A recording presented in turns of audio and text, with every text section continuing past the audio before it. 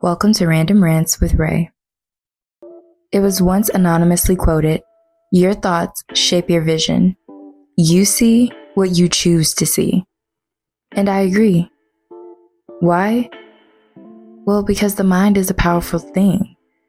And what affects the mind? Your thoughts. So, your thoughts are important. They have the power to shift your moods, to elevate you, or to bring you down.